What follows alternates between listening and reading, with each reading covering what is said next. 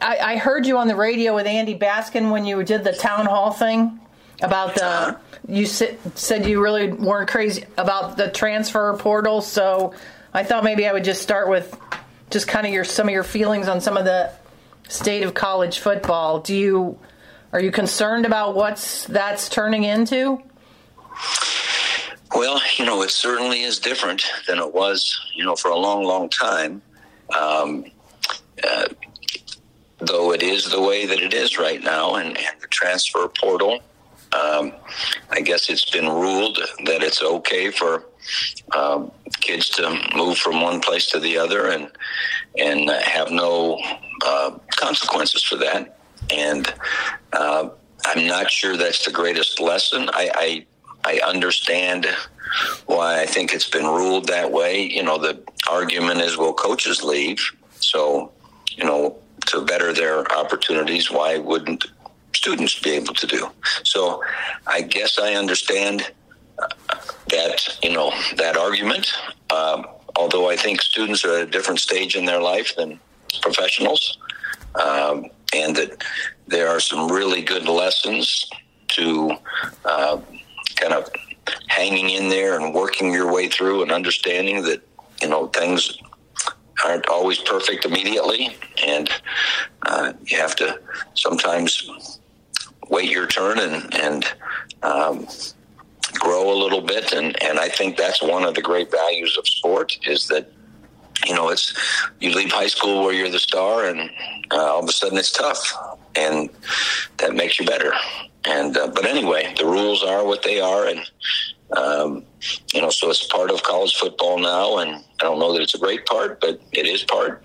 And it's going to be interesting, I think, Marla, after a few years of the portal, 5 or 10 years of the portal, it's going to be interesting to see what percent of the students that it helped and what percent, was it maybe a mistake. And but again, we don't have enough data, I don't think. So the portal side of things, I'm not a fan, but the rules are the rules. The NIL part of things, I think, again, that's part of reality now. And it's probably our own fault that over the last decades and decades and decades, as revenue and interest in collegiate athletics grew and grew and grew, and the numbers were becoming so high, and yet the student athletes weren't necessarily enjoying any of that growth. And hindsight is easy, but we probably should have come up with a way to have the students a part of it, whether it was annuities, endowments, wait and see, put money aside, whatever, but we didn't. And so now we're in this situation. I think back to 2002, and I remember talking to Mike Doss, and he said he did his public speaking final presentation on athletes should be paid. I mean, I don't. It's just hilarious that sticks in my mind. But I guess just with everything that's happened, I just keep thinking about that. Like, I mean, maybe if they'd gone about it slowly, and back then, it's like the Wild West now. So it is, and I think it was probably maybe in the 40s, 50s, 60s, 70s, maybe even 80s, was a little bit of the Wild West, but there wasn't quite as much interest in it. So, kids might, get a free meal here or there, or, get a better paying summer job or whatever. Then I think the 90s and the 2000s and the 2010, that 30 years in there, when it became so real that there was so much interest coming from so many directions, I think the focus became on compliance and making sure there was no benefit for kids, and that became like the bullseye. And then I think when that happened and the kids weren't even, getting a little bit of help along the way, that's when it exploded. And now, like you said, it's the wild, wild west. And I feel for the coaches that have to take time away from helping them become better young men, but spend time having to go out and raise money.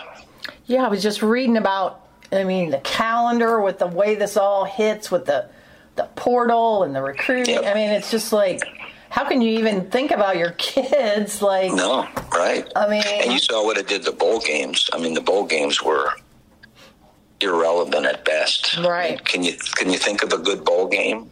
It's where, both teams played to their ability and had their full team. And, I felt so bad for Florida State.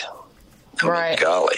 Right. It's so, again, it's so complex, and I don't pretend to have the answers, but obviously the bowl games, especially when they go to a 12-team playoff, may become less relevant. And I feel terrible for all those communities that for all those years had that tradition of, people coming to their community and teams being so excited to be there.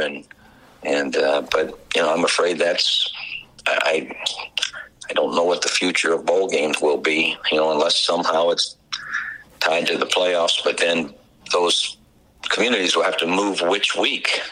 Right. Which, they're so used to having their volunteers over the holidays. And so anyway, yeah, it is a, it's right now a lot of unknown.